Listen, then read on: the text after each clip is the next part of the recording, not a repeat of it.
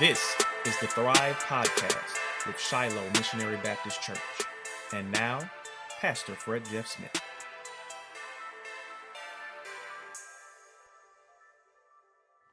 Hi, this is Fred Jeff Smith, pastor of Shiloh Missionary Baptist Church, and we're very happy to welcome you to another edition of the Thrive Podcast with the Shiloh Missionary Baptist Church.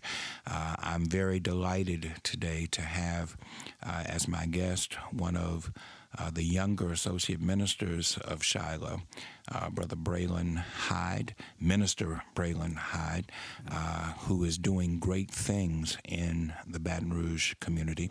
And I thought it would be good to have Minister Hyde on our podcast today and talk about his feelings, his attitudes about church life, this church, and things that are going on in the Baton Rouge community. Minister Hyde, thank you for sharing with us today. Yes, sir. Thank you for being here. Well, thank you for inviting me to be here. Rather. Yes, sir.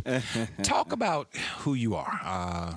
Tell us a little bit about Braylon Hyde for those who might not know who Braylon Hyde is. Tell us about it. Well, Braylon Hyde's story starts April 1st, 1994 in Pascagoula, Mississippi, about 2 hours, I'd probably say, east of here. A lot of people associate Pascagoula either with one of two things. People tell me about Ingalls Shipbuilding, which is now north of Grumman, or they'll talk about something that happened in the 60s about a UFO, and farmers were talking about they saw a UFO in the sky. But either way, Jackson County, Mississippi, Pascagoula, Mississippi is where I cut my teeth. I say I was born, I guess, like the old book says, it was the best of times and it was the worst of times. I was born on the very same day that they buried my great-grandfather. Yes, sir. So the family, it was definitely a day of mixed emotions.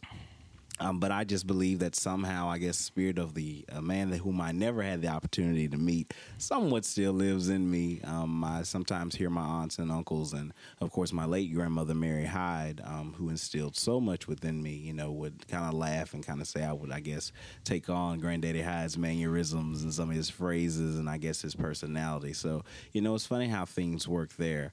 My father, who's in the military, and he's still serving in the military, so I'm 23, so it'll be 25 years he's served thus far. Yes, sir. He and my mother are stationed in South Korea right now. So, which branch? He's in the Army. Army, okay. Yes, sir. Yes, sir. He's in the Army. And so, my father always encouraged me to do positive things. Growing up, I can remember coming up to him saying all of these crazy things about my hopes, my dreams, what I want to be, whether it be a lawyer this week, a doctor next week, a firefighter the next week, and after he just sit there and look at his son, Google and talk about all these crazy little things that I want to do in life, he'd just say, okay, go for it.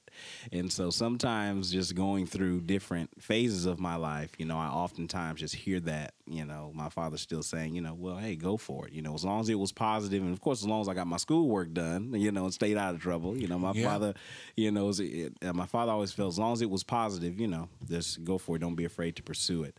I was heavily influenced by my grandparents growing up. They were very, very involved on both my mother and my father's side, grandparents and great-grandparents. So in regards to church, in regards to, growing up as a young man, and of course just realizing who I am, I've never been one to shy away from taking on challenges that I've always felt far greater than myself. Mm-hmm. So many people don't understand, I guess, what pushes me a lot of the times when I want to take on new tasks, want to go for different positions, want to establish different clubs, maybe different organizations. I'll always hear from older generations of, well, don't move too quickly, or take your time. Right. I guess it's just one thing with my generation is just that, okay, well, if this is a problem that's been going on since you were a child, and since granddaddy was a child, since great-granddaddy was a child, well, I think we've waited long enough. So, just move out of the way and just kind of let us push it and let us take over. I guess to describe myself, I'm just a product of my environment, and mm-hmm. I'm proud to say that because mm-hmm. I grew up in a very good environment. Mm-hmm. It was strict at times, but it was balanced and it was structured. Where does your confidence come from? Because you seem like a very confident, not cocky, but a very confident young man. Where does that confidence come from? My grandparents. My grandmother Mary Hyde used to always stand up in church back when they used to allow testimony service. And after she would, of course, say, praise the Lord, church. Church say, praise the Lord, church. Hallelujah. I just thank God for Jesus. First giving honor to God, who's the head of my life, health, and strength. Giving honor to the pastor and his companion, to everyone in their respective place. She would give the same intro and everything. And me and my cousins are like, here she goes again. But at the end of every testimony, she'd say, but I'm not worried about any of y'all. None of y'all have cared to anything I've said. I ain't worried about you because I know where I'm going. And I'm going if I have to go by myself. And then she'd sit down. And so early on, it'd be like, okay, well, sometimes in life, there may be some things you want to do that you might have to do by yourself. Yeah. You can't always maybe get approval from your friends, sometimes from your family, and, your coworkers or those who you hang with. It wasn't rhetoric, it was inspiration. Absolutely. That's excellent. Absolutely. That's excellent. Now, tell me how you got to Baton Rouge, because you take me to Oklahoma to Mississippi. Tell me how you got to Baton Rouge. Well, I was getting ready to go to college. Probably first through the 10th grade, I'd always wanted to go to Morehouse. Okay. From the inspiration of Dr. King. Being history reading about his life, I said, well, if Dr. King went to Morehouse, I want to go to Morehouse. And then when I just started to research and look at different schools, I said to myself, all right, well, my top three when I get ready to go to college, it'll be Morehouse, it'll be Howard, or it'll be LSU. For some reason, I never understood why I wanted to just go to Louisiana. I had never been to Louisiana. The only time I actually had been to New Orleans was one time when I flew into the airport one time for Christmas break. But other than that, I knew nothing about it. And then it wasn't until I actually moved here when I enrolled at LSU, one of my cousins who actually lives in Denham Springs, my cousin Ruben, who's like our family historian, has a lot of old documents, pictures, actually told me that the Hydes started from Louisiana. Matter of fact, I want to say St. Francisville. Okay. We were Newsteaders and Gilberts, and then somehow we made our way to New Orleans. That's how we married into the Hydes, and then the Hydes then, I guess, either for job opportunities, of course, everybody was getting hired on the shipyard in Pascagoula, Mississippi. So that's how we settled in Pascagoula and Moss Point and all over between Louisiana and Mississippi. And so when I found that out maybe after a year of moving here, that's what made me go, wow. Because I just never knew. But something just said, just go to Louisiana. Okay. And so that's how I arrived here by way of LSU. And what did you major in at LSU? Political science. Political science. Political science. There's the politician. Tell me about your call into the ministry. Yes, sir. I guess there was always something about me that knew that I was just destined to just go to Sunday school, go to Bible study, go to church, because that's what Grandma said you're going to do. Right. And I guess people just saw it on me at a very, very young age. Of course, I was always the first one to volunteer to give an Easter speech or give a Christmas speech or participate in the programs, and didn't have a problem talking and standing in front of people. Mm-hmm. And one summer, I'll never forget, my grandmother, Mary Hyde, sat me down while my cousins were actually playing in the yard, but she told me to come on in, and she was sitting there at the table reading her Bible and, cooking dinner and everything. And I said, hey, what's going on, Grandma? And, she said, I've just been sitting here. I've been praying, about some things, and God's revealed this to me. She said, and you're going to be preaching before you reach the age of 15. So at this point in time, I had been maybe 9, maybe 10 years old, if that. Mm-hmm. And I said, oh, okay, well, okay, and everything. And, but it still didn't hit me then. Sure. And then we lived in Lawton, Fort Sill, Oklahoma. It was Bethlehem Baptist Church. And for some reason, God had just been dealing with me. Like, I just knew there was just something on the inside to where it says, look, you need, there's something you need to do. Mm-hmm. And my father had just gotten stationed in South Korea then.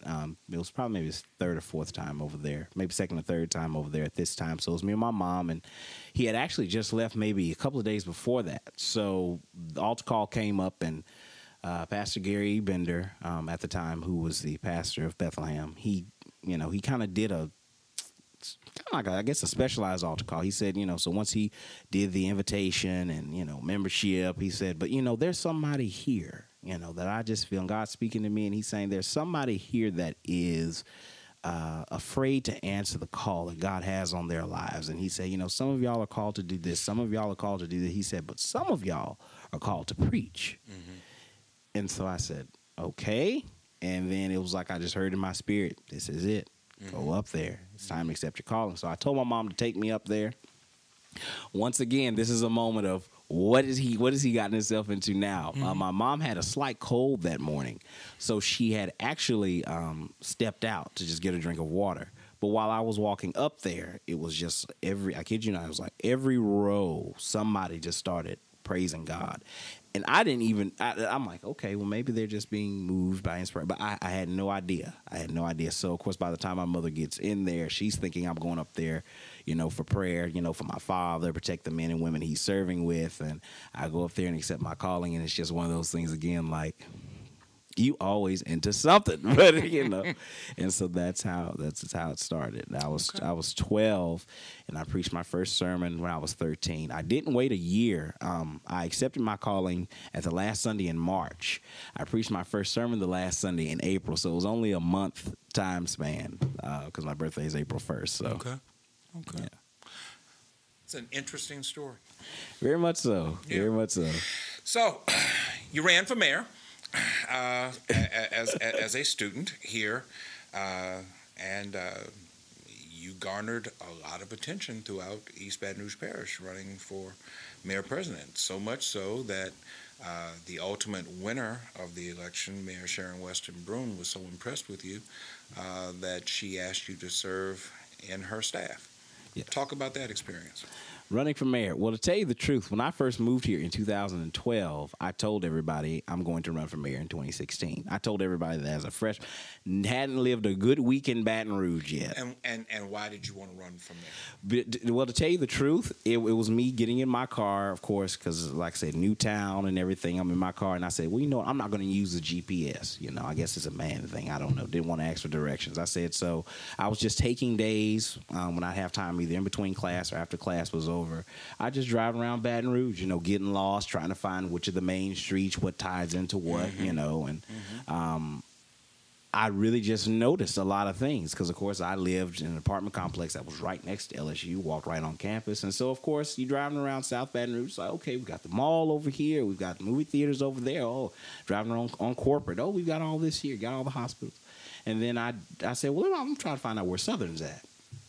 And then, of course, I crossed over North Florida Boulevard, and I just really noticed a night and day experience. Mm-hmm. And I said to myself, how is it that in one city with so much history, you've got what they call the flagship University of Louisiana here, then you've got the flagship HBCU of Louisiana here, and apparently there's so much history, all these great people are supposed to be living in Baton Rouge. How in the world can we literally let one street divide landmarks of progress and then what I see to be landmarks of poverty? Mm-hmm. And I said, something needs to be done about this. Mm-hmm. And then, so of course, just researching, local government, how it was structured, who's currently, the mayor, how long they had been serving. And I was saying to myself, what seems to be the problem? And so I just decided then, instead of going to 100 different community meetings and talking about the same problems, I said, you know what? I'm not going to be one of the ones who continues to run my mouth. I'm just going to decide to run for office. And so that's what did it for me.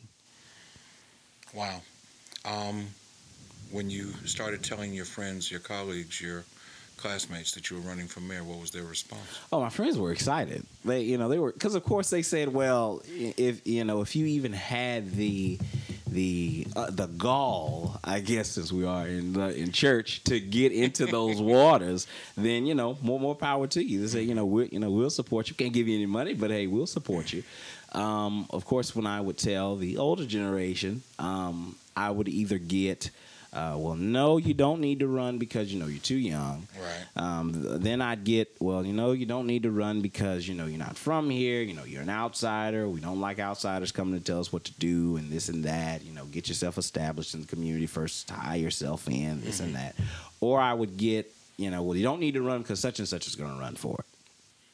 And then they say, so maybe you might think you need to run for this. So I said to myself, I said, okay, Lord, if I'm hearing, maybe I'll just try to take some wisdom.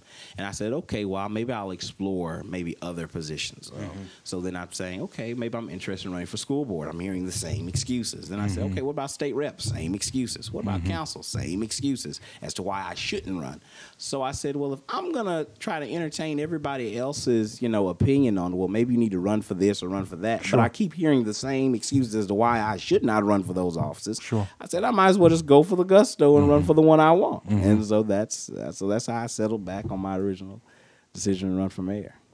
How do you, Minister Braylon Hyde, couple your civic responsibility, your call to civic duty, with your ministerial call? You know what? I've heard it said that my politics doesn't make me religious. My religion makes me political, because if I'm truly invested in what it means to be a disciple of Christ, then I should be worried about the least of these. So that means that's why I should be fighting for quality and affordable health care. I should be fighting to make sure that we have anti-poverty programs to help people be able to go from welfare to being well off. You know, I should be concerned with social justice. I should be concerned with the least of these. That's what we're called to do. Right. And so I really don't find any type of differentiation in between the two, because if I'm supposed to be the man of God that God has called me to be, that's just one avenue that I believe that I can take. And as long as I remain true to my calling and true to myself and truly focus on serving my fellow man instead of just serving the pennies that go into my pocket from certain individuals, you know, to fund campaigns, then I should be all right. You were raised in a United Methodist Church. You, at some point, became affiliated with Baptist Church. You're affiliated with what I could describe as a traditional Black Baptist church as a member here at Shiloh. At 23, a lot of people your age have a lack of enthusiasm for organized religion, and certainly for traditional churches. Right. Speak to that. I have my opinion as a 56-year-old pastor who was literally raised in this church, right, and have spent my entire life in the church. And I acknowledge the fact that my opinion may be skewed in based upon my experience. Give me your perspective as a younger man about your generation, your colleagues, your peers, and their attitudes about organized church. Well, to tell you the truth, as I said earlier, I'm just a product of my environment. We grew up old school. That's what it was. You know, me and my cousins, like I said, growing up in Mississippi, of course, everybody wanted to stay at Grandma Mary's house. Grandma Mary just had one rule. Yeah, you're more than welcome to come over and stay. Make sure your mom and them have packed your church clothes, because I don't care what you do Saturday night, but Sunday morning you going to church. And so that was just in us. So for me, I guess the generations, we talk about traditional and contemporary. I guess the majority of my generation, we just have that mindset of things just need to move a little quicker, not just in church, but just in life in general, from politics, from our careers. As a matter of fact, I believe I've heard you said either in Bible study or even in a sermon that, the millennials, they don't have the mindset of work 30, 40, 50 years and then retire. We might give you a good 20, might give, definitely give you a good 15, and we ready to sit at the house. Yeah, I was fascinated to learn about the different ways of thinking depending upon which generation you are a part of. Right. My parents' generation believed that you find a good job, hopefully one that you enjoy, right, but you commit yourself to that. You get all the benefits from that. That's where your insurance is going to come from. That's where your health care is going to come from. Right. That's where your retirement is going to come from. And at a certain age, you get to retire out of that and live out a peaceful life. People from your generation, I'll work 2 months over here, I'll work a year over here, I'll work 3, and as soon as this no longer satisfies or meets my need, or if I see something else that I want to do, you have no fear in jumping from one thing to another. And the idea of security in one job over a long period of time does not seem to be high on the agenda for people of your age group. It's a completely different way of thinking. And that attitude does not just exist in the secular world, in the work world. It also exists within the church. Absolutely. Whenever pastors, colleagues of mine get together and we talk about concerns that we have within the church, it doesn't take long before it turns to young people. How do we get younger people in the church? How do we get young people who are in the church to stay in the church? How do we get young people in the church to become involved in the church? Well, I'm talking to a young man who is involved in the church, who is called to the gospel ministry, who is involved in his community, and I'm asking you to help enlighten not just me, but those who are listening to this podcast as to the thought process that goes on. I guess it's a lot asking you to speak for an entire generation of people, but just tell me when you and your friends sit down and you have these conversations, and I'm assuming you have these conversations, tell me what you talk about. Well, a lot of the guys that we sit and we have these conversations with the local organization I'm a part of, known as the Next Generation Pioneers, one of the main things that I found is that we don't find the church satisfying our needs in regards to addressing issues that really affect us. I mean, in a lot of traditional churches, or traditional black churches, you don't find too many like Shiloh that are willing to talk about health and wellness in regards to HIV/AIDS, and in regards to teenage pregnancy. You don't hear them talking about we need to be involved in social issues such as what is the church's response if I'm a young African American man looking at other young African American men being gunned down senselessly by those who are supposed to protect and serve, and I come to my pastor and I say, hey, so what am I supposed to do? I'm sorry, just telling my generation, well, we just going to let the Lord work it out. We're going to sit and pray about it. That doesn't do it for us. So I guess with my generation, we want to see more of an active role, or at least some true active solutions that not only that are talked about, but that you all won't be afraid to involve us in. And I think that we see that now. We want to be involved. We want to be active, but I guess the gaps between the generational divides, because you got the older generation in the church that says, well, no, we can't let Pookie get up here and join this ministry because, they just untamed and, they ain't trained and this and that. Right. But yet nobody's taking the opportunity to train Pookie on, okay, this is how we can blend your energy and your enthusiasm with our traditional values and try to have an even mix. And as young African American men, I think we just don't find. I mean, and it's hard to say this, but Jesus just ain't enough for this generation. We need to. I mean, it's more than just talking about. He died, he rose, he's coming back. I mean, that's good to get us out for a sermon closer, but for the majority of us, okay, what is it that you're offering? Well, what is it that is going to help me? Not only fulfill myself as a Christian, but fulfill myself as an African American, growing up in some tumultuous times where it seems that African Americans are labeled as public enemy number one, and it seems to be open season. And when we just go to churches and all we're talking about is, well, let's just pray about it, and we're gonna let the Lord work it out, and let's just watch, fight, and pray. Okay, that doesn't do that when somebody was protesting down the street from my house. It's just not moving fast enough for us, and I think that just plays so much into our daily lives now. Like I said, with more resurgence of having African pride, traditional African pride, I think we sometimes think, okay, what is the black man's role in regards to the traditional Christian church?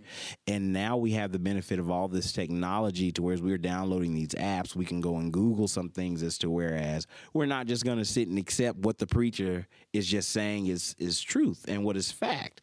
And so, of course, when we're looking at the King James Bible and we're looking at all these other old historical or sacred documents and maybe things aren't lining up and we try to ask our, elected officials, okay, well, can you explain to me why is it that the story of Jesus is still coming up in this story from a generation that was, 3, 4, 5,000 years before Christ, just different things, like where does the black man stand in the Bible? Where, in regards to family now, what does that look like? I mean, we all want to create a Wakanda, I guess, shout out to Black Panther, but how do we get there? Because regardless, it's not that we want to leave spirituality out of our lives. It's just how do we navigate those waters now? And I guess that the message is just not resonating with my generation because we just don't see the life application, I guess. I can understand how that can be frustrating. But my first response to that is the traditional church has not spent enough time giving the full message of the gospel. And I ain't talking about full gospel Baptist or anything like that. But there is more to the message of the gospel than by and by when the morning comes. Right. That's the stereotypical view that many people have, that it's a wait and let the Lord work it out. Jesus was radical. And I think that the traditional African American church has to highlight the radical nature of Christian love without limit and without restriction, which is what Jesus espoused. Agape love is a radical concept. Right. It's far beyond the traditional concepts of love that we put forth. And when it means loving your enemy, Jesus said, love your enemy. Right. That's radical. Jesus says, don't fight to keep possessions that people are trying to take from you. If they need it so bad, if they want it so bad, give it up to them. What's the first thing that is said about the early church after the outpouring of the Holy Spirit? They sold their possessions and goods and gave to everyone as they had need. In a capitalistic society, that simply doesn't work. But there is a radical nature to the gospel that I think is diluted in the way that it is presented. And so I can certainly agree with you that when younger people say it's not just enough to talk about by and by, right, when the morning comes. But I wish that younger people would challenge us from within the church to lift up the more radical aspects of the gospel nature. Jesus was a social justice Messiah. Right. I came to liberate those who are captive, to set them free, to preach the acceptable year of the Lord. I came to open blind eyes and unstop deaf ears. Jesus fought against the establishment. We're about to celebrate Resurrection Sunday, but on that Palm Sunday, after he rode into the city, he goes to the temple and he clears out the temple from all the money changers. He moves religious orthodoxy out of the way because he says that they're actually hindering the work of the Lord. I wish that the traditional church, which I think Shiloh is, would spend more time talking with people of your generation, my son's generation. You and my son are roughly the same age. Talk about how we can share the gospel message in a more effective manner and allow that gospel message to motivate us towards change within our communities. Right. I don't think that it needs to be an either or. I think it can be of both. And I do understand that there is an inherent fear that exists within certain people, especially when they reach a certain age, of confrontation and the ramifications of confrontation. And I understand that people of a certain age, younger age, don't have such fear. And there are two things you can say about that. You're too crazy to recognize the fears that exist within that confrontation, or you're too inexperienced to recognize the fear. Just like you said, everybody was telling you, don't run, it's not your time, wait your turn, right, get more experience, what have you. And I appreciate the boldness. I appreciate the brashness. What I don't appreciate, and I'm not sensing that from you, I'm just pontificating now. What I don't appreciate is the put down attitude that exists within many of that generation, of your generation, that says that the church has outlived its usefulness and we need something else. One of the things that it shows is that while you all are exposing yourselves to knowledge information, you're still not getting the full picture, because if you got a full picture of Christianity, the idea that Jesus is a white man's God is a myth. Jesus was celebrated by black folk thousands of years ago. The Judaism was a religion of people of color thousands of years ago. So the idea that religion, that Christianity is a white man's religion that was thrust upon black folk belies African history. And if you did any real research of African history, you come to understand that.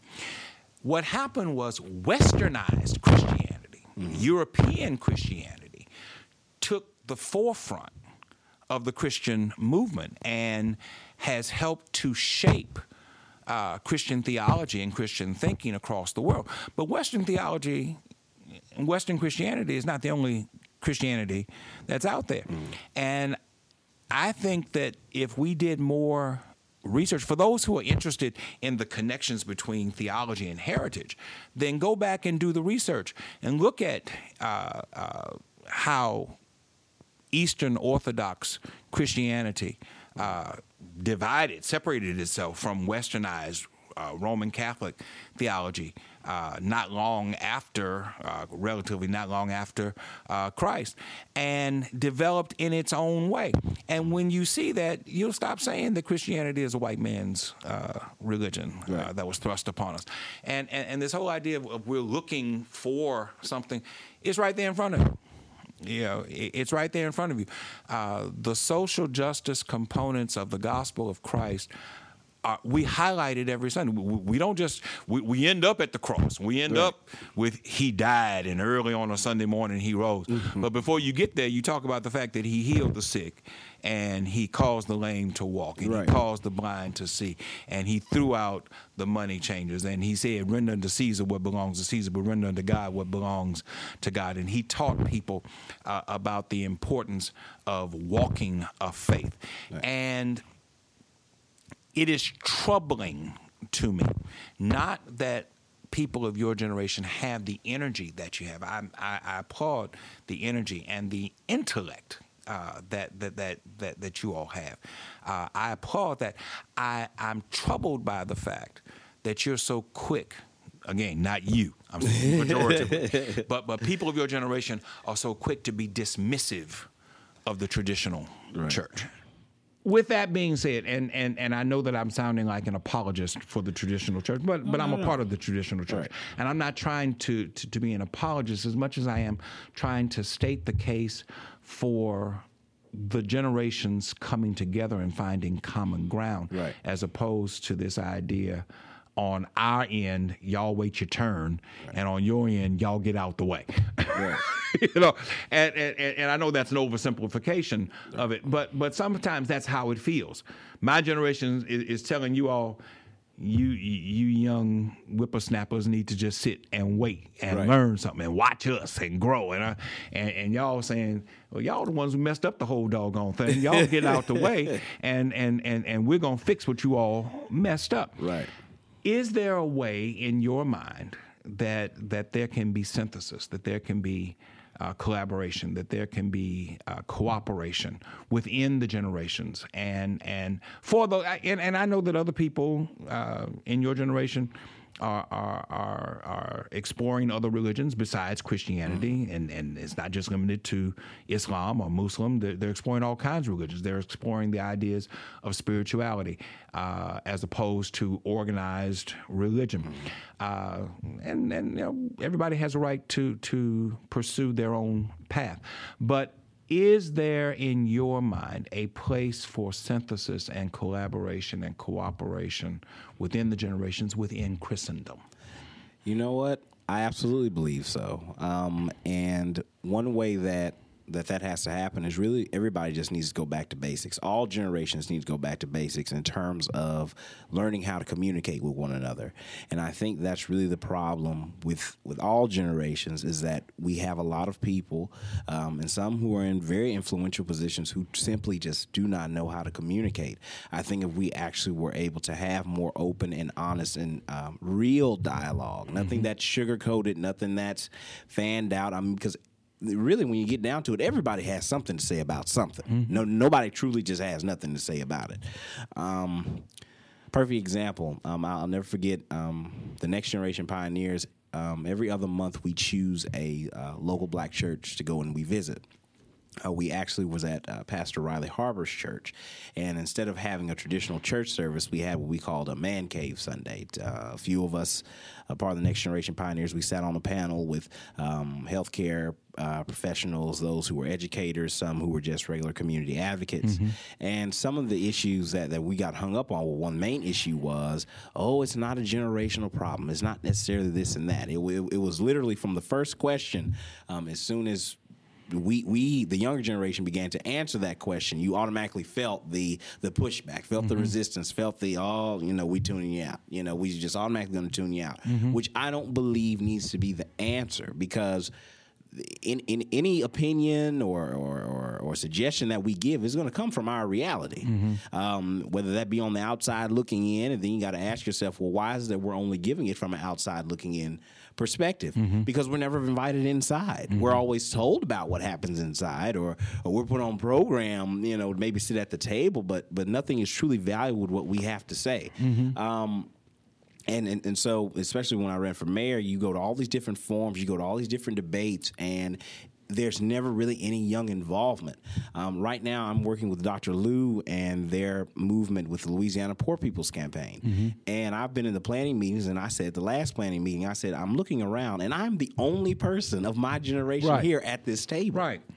But you all tell us to take examples from your generation. Well, when I look back through history, I see that when it came to the civil rights movement, voting rights, you all involved young people. Young people were actually with you, shoulder to shoulder, lock, stock, and barrel, trying to push for these changes. But it seems now that, like I said, we'll get invited to the table, but maybe the only time we may speak is, okay, everybody go around the table, introduce yourself, tell us where you're coming from, and this and that. And it's like, okay, we're glad you're here. And then the conversation moves, and all suggestions move quickly, but nothing is coming back around to say, okay, and how do we include the young people in this? What is it that you all can do? That way, when another Alton Sterling situation happens, you don't have all of these splinter groups, because you have the older generation saying, well, when Alton Sterling happened, all y'all wanted to do was go out there and protest, and as you can see, nothing got done. But then you hear other people say, well, the older generation say, well, we were actually talking to some elected officials and trying to get some things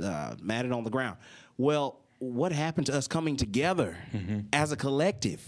We understand. A lot of people in the old generation, y'all can't go out there and march, especially not in the heat of summer in Louisiana.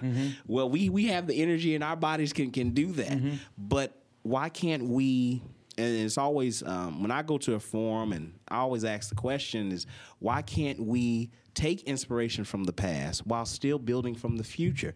If you're saying our wrong way of protesting is wrong, well, show us the effective way of how you got it done. Show us how to be consistent. Show us how to be aggressive yet very strategic. Show us how to have those on the front lines marching, singing "We Shall Overcome," while also being able to strategically talk to our local, state, and national officials on how we get legislation changed, so that even though it may seem from the outside looking in that we're on different levels, but everybody still has a one consistent message. We're still pushing for the same thing.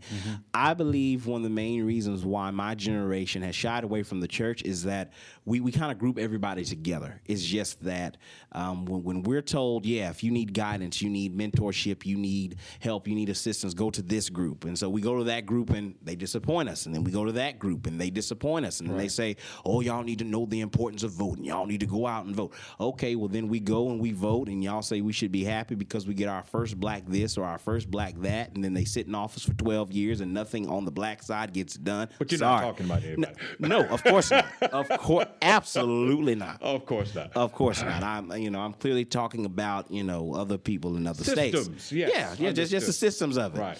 And it's kind of hard for my generation to take, for us to still say, well, just be happy we got him, or we got her, or we have these people in these particular, but they're not doing anything. Mm-hmm. And so when we can't go the political route and we can't go the grassroots route, and then we try to go the church route, but then we come to find out that, well, the church doesn't want to take action because the pastor is friends with this person, so we don't want to hurt their feelings because we sit on the same committee, and I've been knowing their son. They knew my father. They knew my grandfather. Right. So it's like, well, where do we go to try to get the support and the help that we need? Because when we sit down and we have these tough conversations, we're actually operating, my generation is operating from a mindset of, look, enough is enough. Right. We've had enough pain.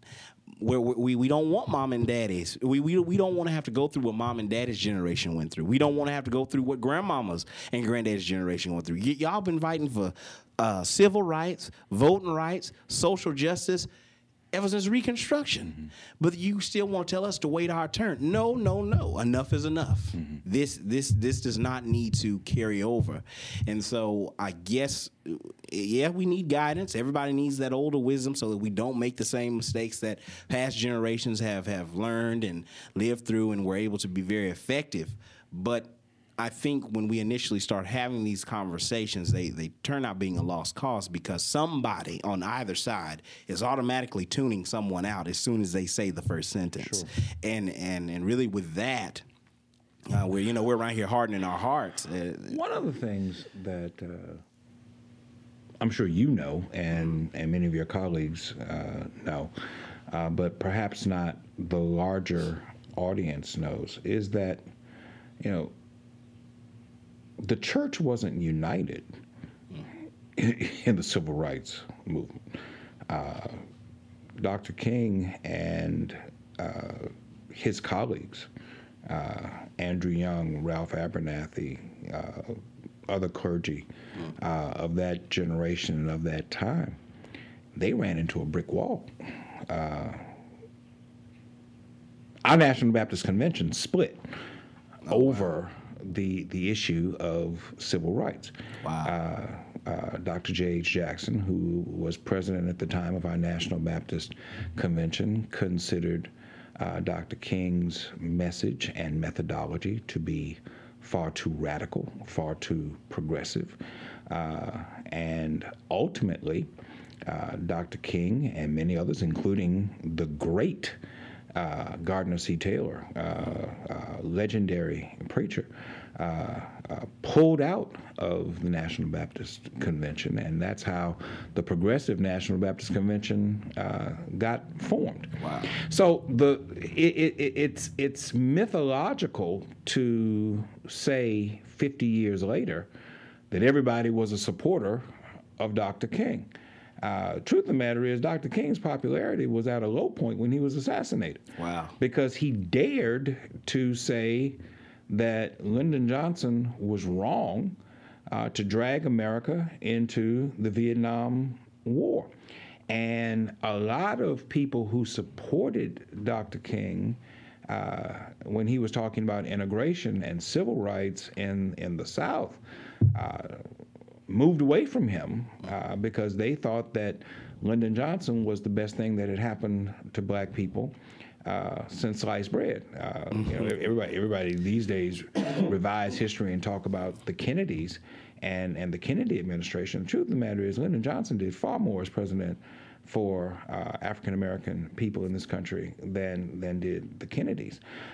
But Dr. King was not universally loved and lauded the way that he is today at the time of his assassination, because he dared to stand up and speak out. And I bring all of that up not to try to give people a history lesson, but only to say that the friction that exists within generations is not new.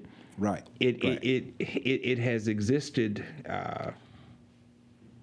forever. There's always a group that says, don't move too fast. And there's always a group that says, we're not moving fast enough. Right. And there has always been a friction that exists between those two groups.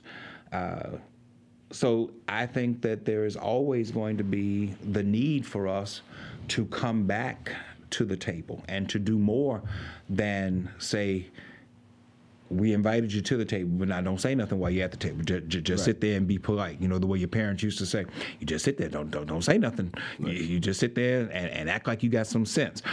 No, we need to find ways to talk to one another without talking past one another, without being dismissive of one another, without being condescending toward one another, and without losing fellowship with one another.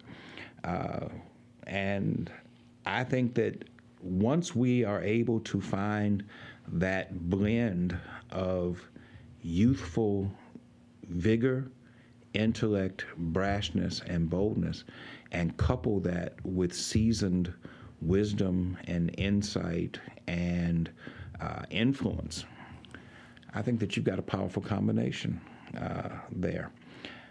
But it's a collaboration that requires constant attention, and it requires constant commitment. You know, whenever we have situations like Alton Sterling rise up in this community or in other communities, quickly a white group and a black group want to come together and they want to sit down and they want and they want to talk about how we can get through this. And white people want to say, yes, we know that there's a history of racism in this country and we want to overcome that, and we're not like that today. And there are black folk who seem glad that they want to acknowledge the fact that there was a history of racism, and yes, we want to come together with you too. But once the show is over, and that's what I call it, once the show is over, we do something where we come together and we lock arms and we sing "We Shall Overcome" and "Kumbaya." Then they go back to their place and we go back to our place, and the whole thing starts up all over again, because there is no commitment to the hard work of dialogue, of actual regular coming together. Change is painfully slow, which for people of your generation, I understand the difficulty in accepting that. Change ain't gonna come just because you want it. And there's going to be pushback if you try to push it to go too quickly. At the same time, change ain't gonna come just by sitting there saying by and by when the morning comes either. There has to be a decided commitment that we're going to thrust through this, and no, we're not going to take no for an answer. We're not going to just sit idly by and say we trust you that change is going to come when you think the time is right. And just like we're not committed to dialogue within racial groups, we're not committed to dialogue within generational groups. We pay respect to one another. You know, I respect your youth. You respect my age. I respect your intellect. You respect my wisdom. That's the talk that we give. But there's no real conversation, and the conversation doesn't last very long. There has to be a commitment to protracted, lengthy, painful, invasive conversation, dialogue, where we break down barriers within one another, where we call one another out on things, and nobody gets up and walks away when we call one another out, where we recognize that there's some issues that we need help in. The idea of being vulnerable and of saying that I don't have all the answers, that I don't know everything, that I need somebody else to help me to see this from a different perspective, that's frightening to a whole lot of people. It's amazing to me how hard it is for some people to say, I don't know. I just don't know. Somebody comes to you and asks a question, and we think that we're obligated to provide an answer. And the truth of the matter is, we don't know. Right. It's a challenge. But I have been impressed with the energy and the intellect and the organizational skills that people from your Next Generation Pioneers group have shown within this community. Their commitment to one another, their commitment to this community, it has been an impressive thing to witness. And I know that I've only seen little surface incidents of it, right. but it's been an impressive thing. You're 23 years old. Do you see yourself being a Baton Rouge resident at 33 or at 43? To tell you the truth, I do. My dad asked me this. I'll never forget when he came back from overseas. I think he was in Afghanistan this time. When he came back, probably after my freshman year of college, he came and, I'm driving around trying to be the little tour guide, showing him that, hey, your son found his way around pretty quickly. And we're just driving around, and he finally asked me, he said, could you see yourself living in Baton Rouge? And without hesitation, I said yes. Mm-hmm. And I've been able, because for some reason I just feel a connection just to Louisiana in general. Mm-hmm. And then when I just found out this is really where my roots came from, mm-hmm. well, at least my American roots came from, mm-hmm. It only drove me to just be a part. And I feel as though that I can definitely live out the rest of my days here in Baton Rouge unless something happens. Mm-hmm. Of course, if economics just gets too bad and you got a job offer to make $1 million a year somewhere else, then sure. I love you. I'll come back to visit, but you have to go to be able to provide for yourself. But right now, one I do of the frustrations that I have had over the span of my years serving as pastor of 3 churches is the fact that a lot of young African Americans feel the need to leave Baton Rouge in order to achieve economic success. Houston, you might as well call Houston Baton Rouge West. It's true. Because there are a whole lot of Baton Rougeans who live in Houston, but it's also true in Dallas. It's also true in Atlanta. It's also true in Nashville. And so I'm curious as to people of your generation. Is there any feeling? Is there any hope that you can achieve the level of success that you want to achieve and still be a resident of this community? We feel that, yes, really because of just basic biology. If we eat right and if it's God's will, we will outlive you. And some days, really, and I say that, of course, to be a little bit, in jest, but seriously, at the end of the day, sometimes we do find those moments, especially me and the guys, we'll come together and we'll talk about all these issues. Well, we try to do this over here, and they're still not listening to us. They don't want to support us, but, they want us for photo ops. And sometimes Dez, he literally just has to stop the meeting and say, you know what? We have to remember, we're going to outlive these people. Mm-hmm. And sometimes it's really the only thing we have left to hold on, that, we're just going to wait you out.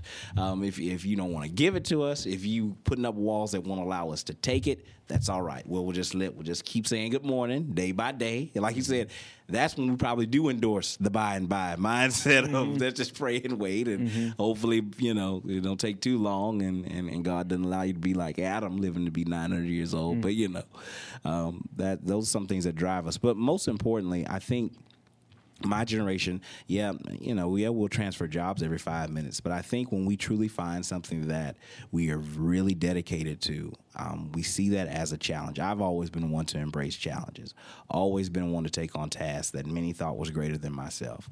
And so I say, well, instead of just, it's so much easier to say, I'll go to Houston, I'll go to Atlanta, I'll go to Miami, I'll go to New York. But at the end of the day, nothing's going to get better if everybody with all the talent, the energy, the mindset, the drive It's just taking that somewhere else that's already established. And I think for my generation, at least those who are really dedicated and staying in Baton Rouge and have the mindset of, no, I'm going to be here until something changes that would force me to move. I think we want to be here to say, when we're on the porch, by the time we are old and gray and our grandchildren and stuff are walking around what we want to call the Baton Rouge Wakanda or Wakanda South, that we'll be like, yeah, you see that building over there? We used to have our meetings, over there back when, this health facility was just nothing but a figment of our imagination, but we worked for it. But because of our tireless work of working with the faith-based community, the political arena, the healthcare arena, we were able to pull it together. And now y'all have this charity hospital here. There was a time where, we didn't even have all these grocery stores here in North of Florida Boulevard. We didn't even have these community gardens to where you get fresh food. But because we stayed dedicated, we stayed the work, we want to be able to look back and say, this is what we did.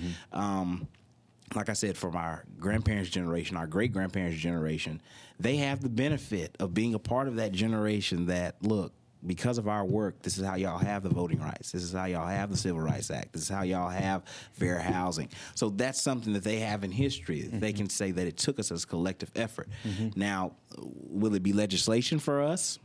I'm not sure of. Will it just have to be the physical representation of there was nothing there, now there is something, and it was because of us raising enough sand that made people finally go, all right?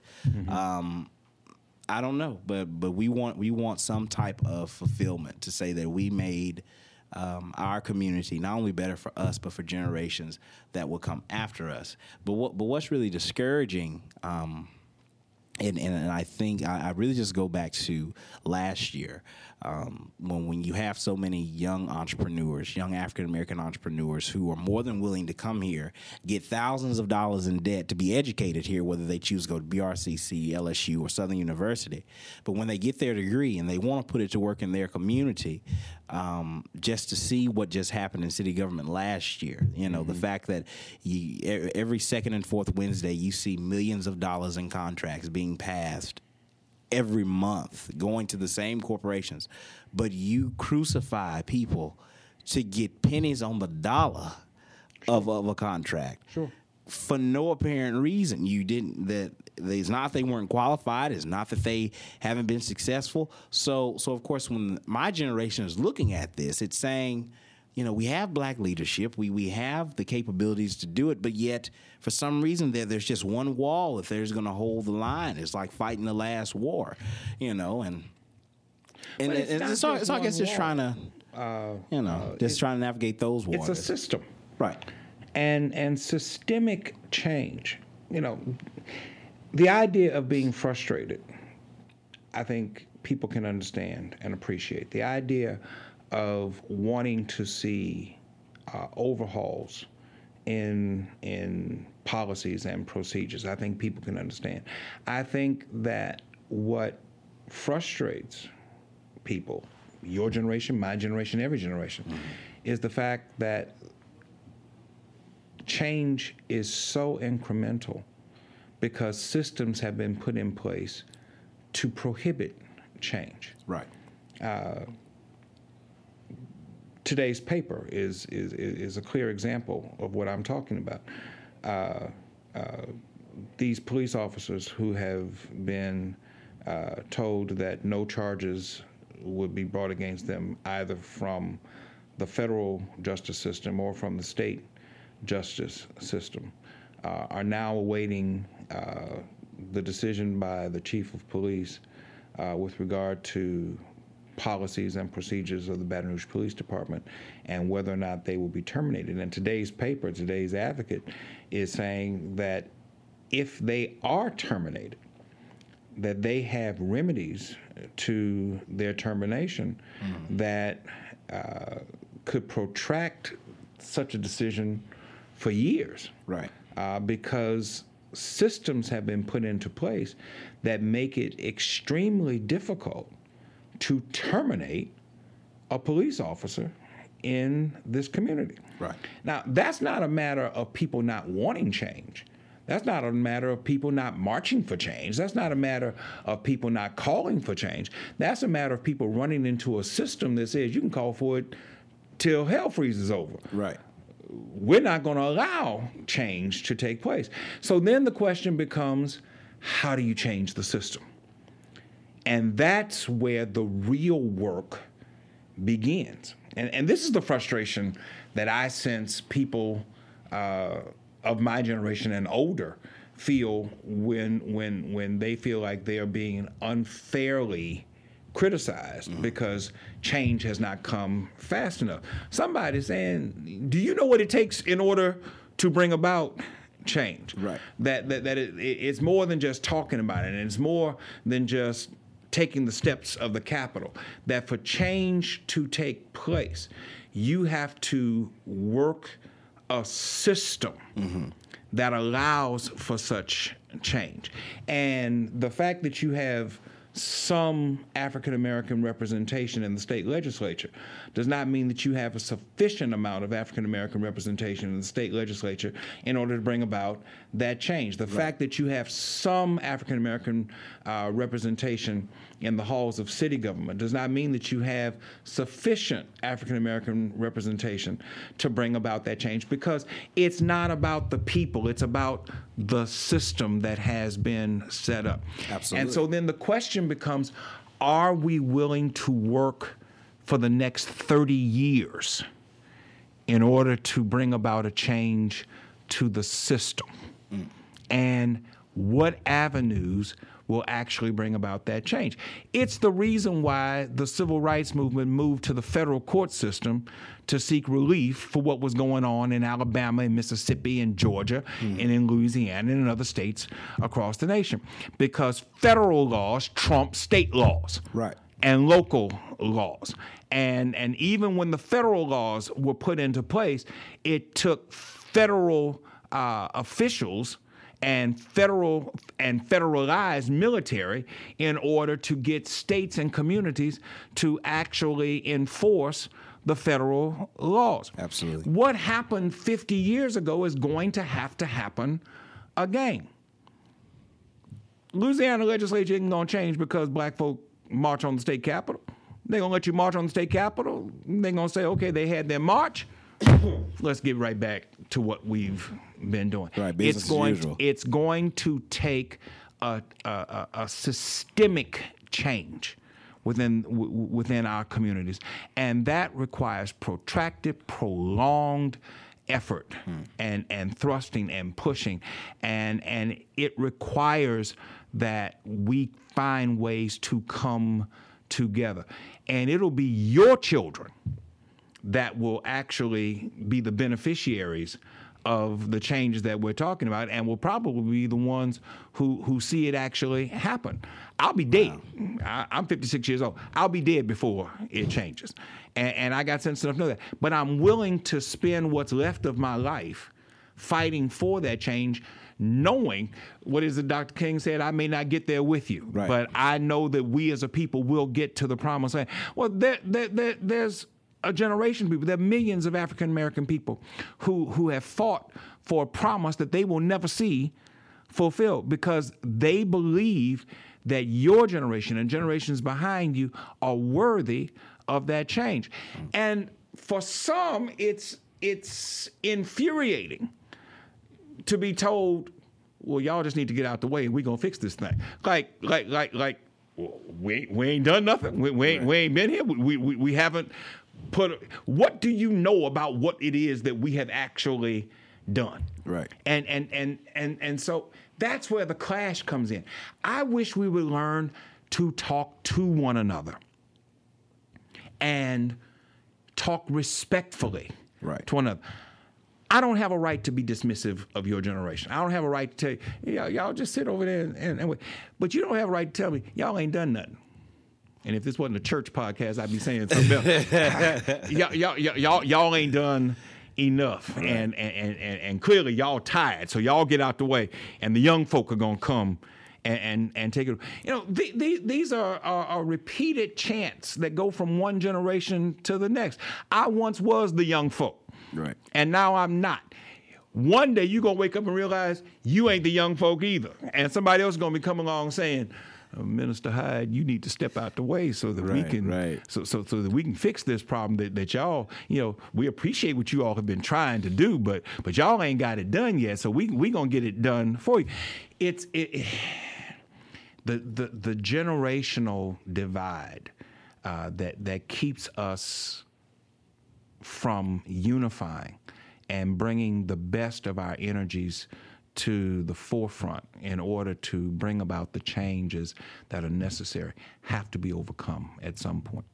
Yes, indeed. I'll never forget, I was in ninth grade when President Obama was elected. And of course, like I said, at this point, no matter where we lived, I always went back home to my hometown, for the summer. And I would enjoy, being around my grandparents, my great-grandparents, listening to their old stories. But I'll never forget when he was running, and I was asking my great-grandfather on my mother's side, my great-grandfather on my father's side, both of them World War II vets, and both of them actually passed this past year.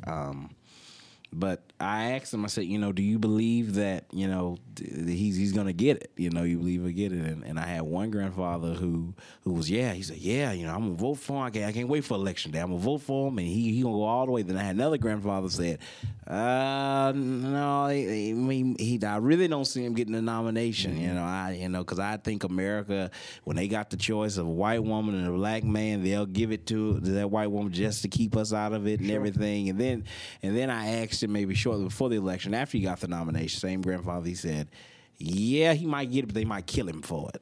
And so I said, but that's, that was really interesting to me because, of course, my generation, we're saying, this is going to be something. This is historical, even though we probably didn't really appreciate it at that point in time, but we were able to see two terms that he served and really have a great appreciation for it now. But it was interesting to me to say, Now, Granddaddy Williams and Granddaddy Taylor, both World War II veterans, both grew up during the Civil Rights era, both grew up, and both saw the same historical things happen, and yet they still have two different, opinions. Because I just figured that, for a certain generation, even if they really believe deep down that they would never see it, that they would still, at least in public say, yeah, he gonna get it. He gonna go all the way. Because to me, it's like, well, isn't this what everybody fought for? Isn't this what y'all marched for? Some of y'all died for.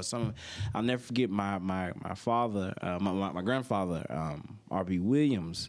He used to, he always tell the story about knew Medgar Evers. Medgar Evers was a really good friend of his. And matter of fact, he saw Medgar Evers maybe about 2 weeks before he was killed.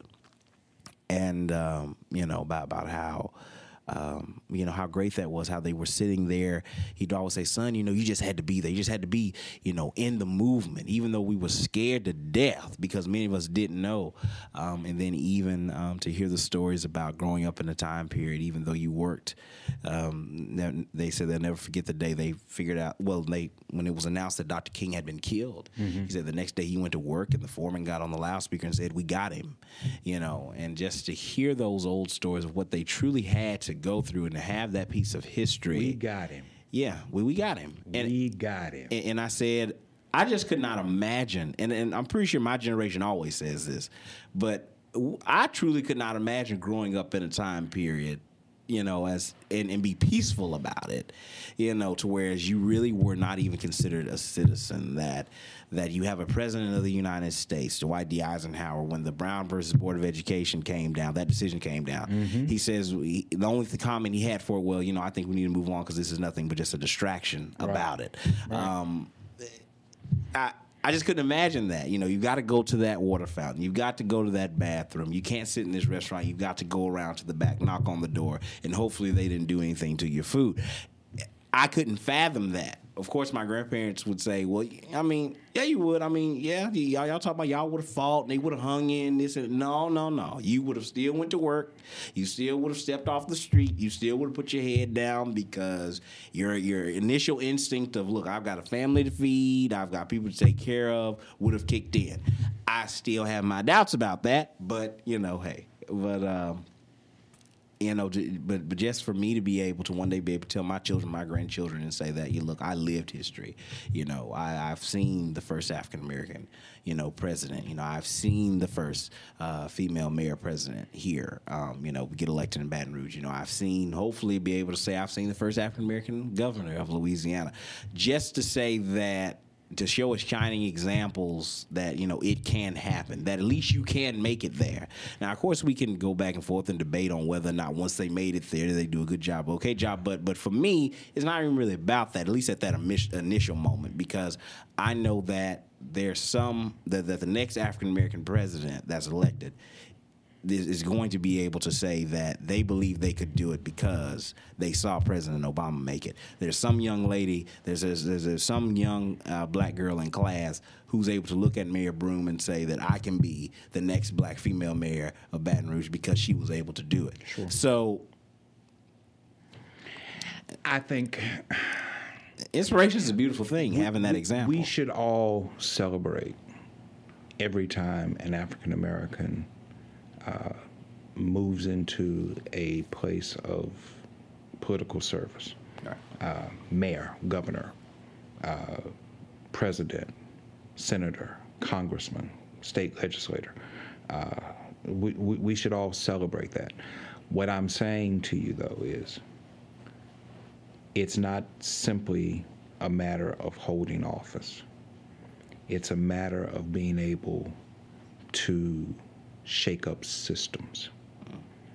Systems have been put into place that are designed to survive whoever is in office, whether it be a person like President Trump. You know, we watch national news every day, and we all shudder at the next thing that President Trump is going to do.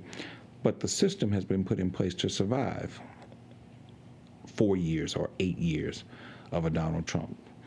System has been put in place to survive 4 or 8 years of anyone serving in office.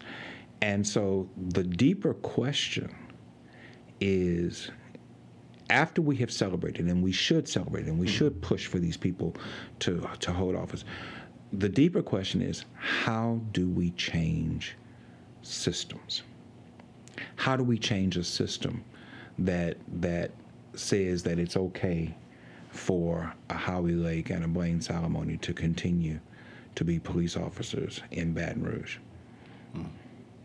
How do we change a system that says that it's okay to spend money to put schools in one section of the parish, but won't spend money to put schools in the other part of the parish? Who's going to look at the system that allowed the northern part of the parish to become dilapidated and abandoned as it has? It didn't just happen.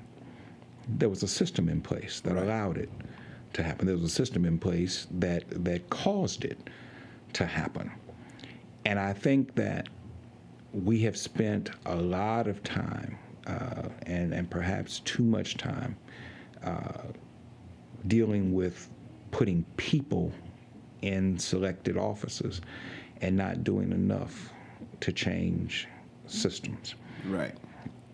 And I think in order to, an effective way to do that is at first we as people have to stop blaming each other, because you've got the younger generation, of course, my generation, saying, well, we didn't cause it to be like this. I mean, y'all saw that, y'all allowed this, y'all had the opportunity to stop it and didn't. Right. And then, of course, you've got the older generation saying, well, y'all don't understand what else we were fighting at that point in time.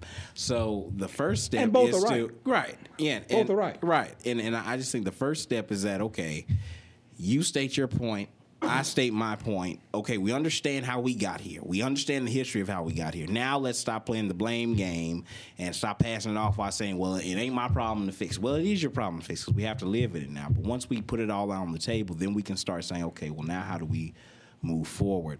But just getting that initial conversation and getting past that wall of, I wasn't here when it happened. Right. You don't understand what was going on.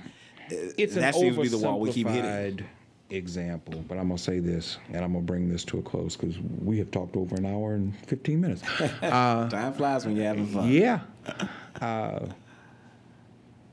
If I'm in a hole, I don't need one person to stand up there and say, well, you know, I told you that there was a hole there last week, and you should have missed the hole, because if you'd been paying attention to me, you wouldn't have fallen into the hole. Right.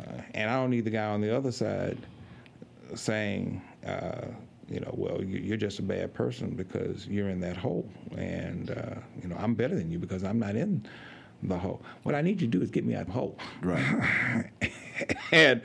and this age thing where you're the reason why it's like this and you don't understand why it's like this, coming from two different sides, to me, you're missing the point. The point is it's like this. You can argue about why it's like this after you change it. Right. You can say, you can defend your position as to how it got to be like this after you change it. Right. But the main thrust of our energy should be not on who's right or who's wrong as to why it's like this, but how we're going to change it. Right.